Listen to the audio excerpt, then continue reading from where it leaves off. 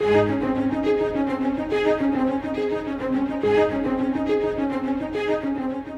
our busy world, family time frequently gets neglected. It is vital that we give attention to our families while we can, and it is especially important to give attention to what God says in His Word about our homes. For the next few minutes, let's join Scott Pauley as we open the Scriptures and find God's message for your family.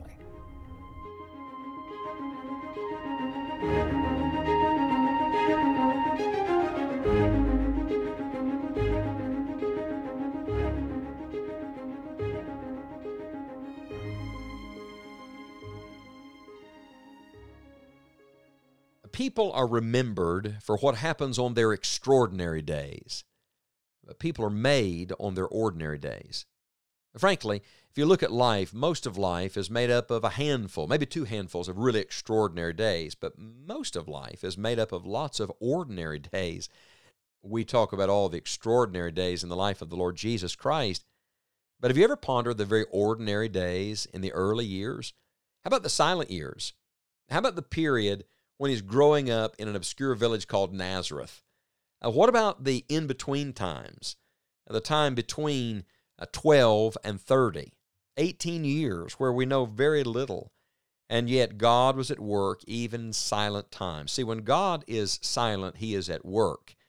When no one is watching, God is working. Listen to me, friends, the in-between times matter. Life is full of times when no one is watching but God. And I want to say to you, God is watching in your home today. God is working in your home today. We've been in Luke chapter number 2. So notice how the chapter ends. And he went down with them and came to Nazareth and was subject unto them, but his mother kept all these sayings in her heart. And Jesus increased in wisdom and stature and in favor with God and man. May I say, this is the ultimate goal. This is what we want for every one of our children, and this should be what we want for every one of our lives. All of us should be growing. Are you growing? When did you stop growing? And when we talk about growing, we're not just talking about the physical. We're talking about the spiritual growth. In fact, notice there are 4 areas of growth in Luke 2:52. Wisdom, stature, favor with God, and favor with man. You might say it this way. He's growing mentally or intellectually. He's growing physically. He's growing spiritually. He's growing relationally or socially. Notice this, the greater always comes before the lesser. So there's a primary before the secondary. God's showing us something about His divine priorities. Wisdom comes before stature. Favor with God comes before favor with man. You see, as we grow in wisdom, you can be sure God's going to take care of all the physical things. As we grow spiritually and have favor with God, God then gives favor with man. Don't get it out of order. My point to you is simple, and it is this, from Luke 2:52. There's going to be lots of unknown, unrecorded days in your life and in your family, and all of them matter. Let it be said this one thing, we were increasing. Look, maybe nobody was watching, but we were growing. We were becoming everything the Heavenly Father wanted us to become. And then there's another thing that I think is very important in these silent times, in the in-between years, when nobody's watching. Not only should we be growing, but we should be pleasing to our Heavenly Father. The curtain falls at the end of Luke chapter number 2. I mean, literally, the lights go out. That's the only picture, the only portrait we have of the youthful years and the home life of the Lord Jesus Christ. 18 years go by, from the time He's 12 to the time He's 30. When the curtain lifts again, the next time we see the Lord Jesus Christ, He is 30 years old. He is standing in the muddy water of the Jordan River being baptized by John the Baptist. And so when the curtain lifts, it's going to be very interesting to see what's the first picture or portrait we have of Christ as a grown man after His youthful years, after His home life. Oh, let's let the Heavenly Father tell us. Look across the page to Luke chapter number 3, verse number 21. Now when all the people were baptized, it came to pass that Jesus also being baptized and praying, the heaven was open, and the Holy Ghost descended in a bodily shape like a dove upon him, and a voice came from heaven which said, Thou art my beloved Son, in thee I am well pleased.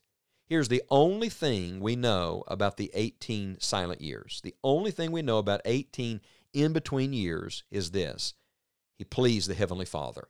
And why is that the only thing we know. It's the only thing God wants us to know.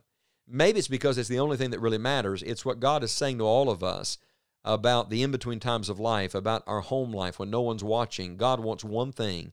He wants us to please Him. You see how the first picture after all of this silence is a picture of obedience. Where's Jesus? He's being baptized in obedience, fulfilling all righteousness. He's praying. He is filled with the Holy Spirit. Do you see that? And the testimony from heaven is, "This is my beloved Son.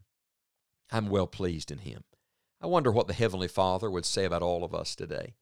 I wonder what the Heavenly Father would say about me as a dad, would say about me as a son, as a brother. I remember years ago driving down the road, I had just become a father, and it dawned on me what a sobering thing it was that I could bear the name, the relationship name that God uses with us, Father. I'm to represent the Heavenly Father to my children. Then it dawned on me in Ephesians 5, I'm supposed to represent the Savior, Christ, Calvary love to my wife. And the only way I can do either one is to be filled with the Holy Spirit of God. The great thing that is true of the Son of God should be the great aim of every child of God, and it is this: I want to be growing and I want to be pleasing. What should be your home goals, your goals for your family? Don't let them be material things, financial things, temporal things. I hear about all these bucket lists. It's all right, but let the great goals be spiritual goals.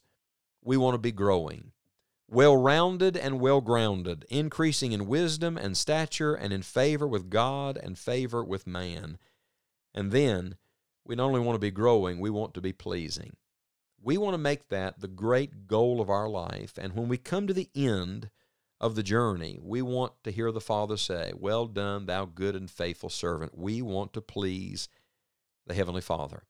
I'll remind you in the context of home life and family, that's what we're discussing here, that this is the place of preparation. It's the place where God is working behind the scenes to get all of us ready for everything God has for us. Watch this. In the early years, the Heavenly Father was working through Joseph and Mary to prepare Jesus for a 3.5-year ministry. That's very interesting. Luke is the only one who tells us something of the age of the Lord Jesus when He began His ministry, 30 years of age, Luke 3:23. Joseph, 30 years old before he stood before Pharaoh. And the Levites couldn't enter their work till they were 30. David came to the throne at 30.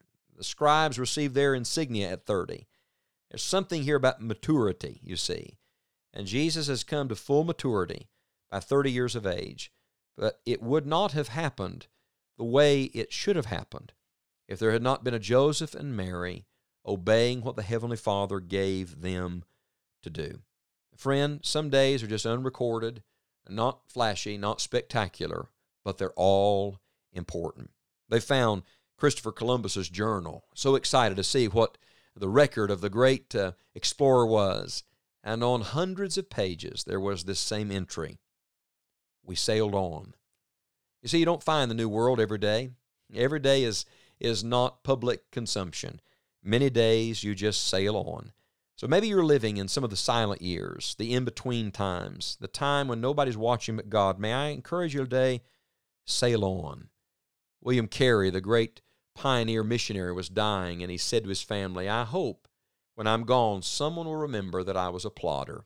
Today, plod on, sail on. Just do what God has given you to do right in your home. Be growing and be pleasing. And in the end, the Lord will do with you and your family everything He chooses to do.